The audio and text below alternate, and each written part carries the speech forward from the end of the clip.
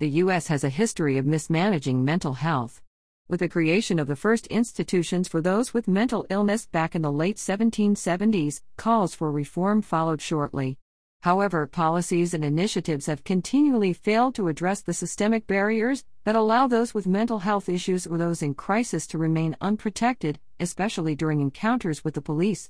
One policy in particular not only fell short of resolving the country's mental health and overall healthcare system, but exacerbated the mental illness crisis. Intended to serve people with less restrictive and inhumane treatment, deinstitutionalization has contributed to the number of people with mental illness being unhoused and incarcerated. Deinstitutionalization was the process of replacing and closing long-term psychiatric hospitals and asylums with community mental health services. For many, these institutions were carceral spaces. Before the transition, lobotomies, electric shock therapy, and forced sterilizations, among other inhumane treatments, were customary. Journalist Nellie Bly's article 10 Days in a Madhouse and Ken Kesey's One Flew Over the Cuckoo's Nest provide a window into the brutality and cruel living conditions and treatment endured by those in mental institutions. It was based on the principle that severe mental illness should be treated in the least restrictive setting. As further defined by President Jimmy Carter's Commission on Mental Health, this ideology rested on the objective of maintaining the greatest degree of freedom, self-determination, autonomy, dignity, and integrity of body, mind, and spirit for the individual while he or she participates in treatment or receives services. From Out of the Shadows, Confronting America's Mental Illness Crisis via PBS. The framework started taking shape in the mid-1950s with the approval of the first antipsychotic drug, Thorazine, a hopeful cure for those with mental illness, and presented an opportunity for patients to integrate back into the community. But what followed was a series of state and federal legislation from the 60s to the 80s, which encouraged moving patients out of state mental hospitals and back into their communities with the necessary resources for successful transition and living. However, adequate funding failed to come, and people with severe mental illness were sent back into communities unequipped to care for them. Although deinstitutionalization was originally understood as a humane way to offer more suitable services to the mentally ill in community-based settings, some politicians seized upon it as a way to save money by shutting down institutions without providing any meaningful treatment alternative. Senator Darrell Steinberg and Professor David Mills write a Stanford Law report. This callousness has created a one-way road to prison for massive numbers of impaired individuals and the inhumane warehousing of thousands of mentally ill people. Despite mental health being a medical matter, cops are routinely deployed to handle those in crisis, leading to dire outcomes, part of our country's over-reliance on law enforcement. Police encounters in place of medical treatment and intervention increase the likelihood of being caught in the carceral system and the chances of brutality and death. Failure to invest in mental health has resulted in people with mental illness and in crisis receiving handcuffs, not care.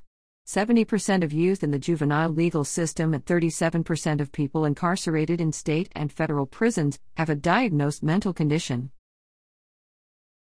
Since the carceral system is not equipped to treat, people with mental illness remain in jail longer, are prone to recidivism, and experience symptoms worsening during their sentences. Also, they are 2 to 3 times more expensive to incarcerate.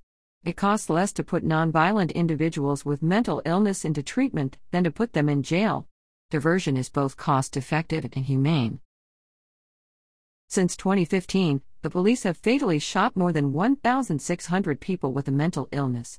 Unarmed black men who exhibit mental illness are more likely to be fatally shot by police than white men who show similar behaviors. And people with untreated mental illness are 16 times more likely to be killed during an encounter with the police. Ricardo Munoz, Angelo Quinto, and Walter Wallace Jr. were murdered after police were called during mental health crises.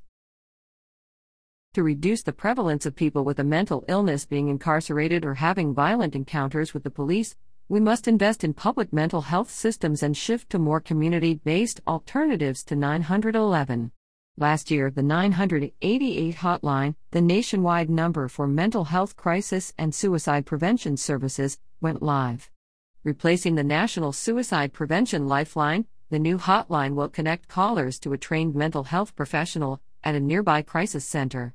Although 988 will connect those in need with a mobile crisis team trained to handle and de-escalate mental health episodes, it's expected that the hotline will be unable to handle the influx of calls due to being underfunded and under-resourced. The Dream Defenders Healing and Justice Center launched the Freedom House Mobile Crisis Program in Miami. Instead of calling the police, a mobile crisis team, a medic, therapist, and an interventionalist will be sent out to those who call their hotline at 1-866-SAFE-MIA within their 5-mile radius. The goal is to provide an alternative to 911 and the police, ending the cycle of violence prevalent in communities that are often flooded with police. Community-based mobile crisis teams provide immediate support and relief to underserved communities barred from healthcare services and allow us to move closer to the abolition of a force and system created solely to harm the most vulnerable. Take action. 1. Use community-based alternatives to 911 like Healing and Justice Center and Opportunity Alliance, which provide services and mobile crisis teams for mental health issues. Use this online directory to find local services. 2. Donate to Black Emotional and Mental Health Collective and Fireweed Collective, which provide resources and support for mental health. The Anti-Racism Daily is made possible by contributions from our community. Join in by making a one-time or monthly donation. You can find us on Venmo at Anti-Racism Daily. Or you can give on our website, www.the-ard.com. Thank you for being here and have a great day.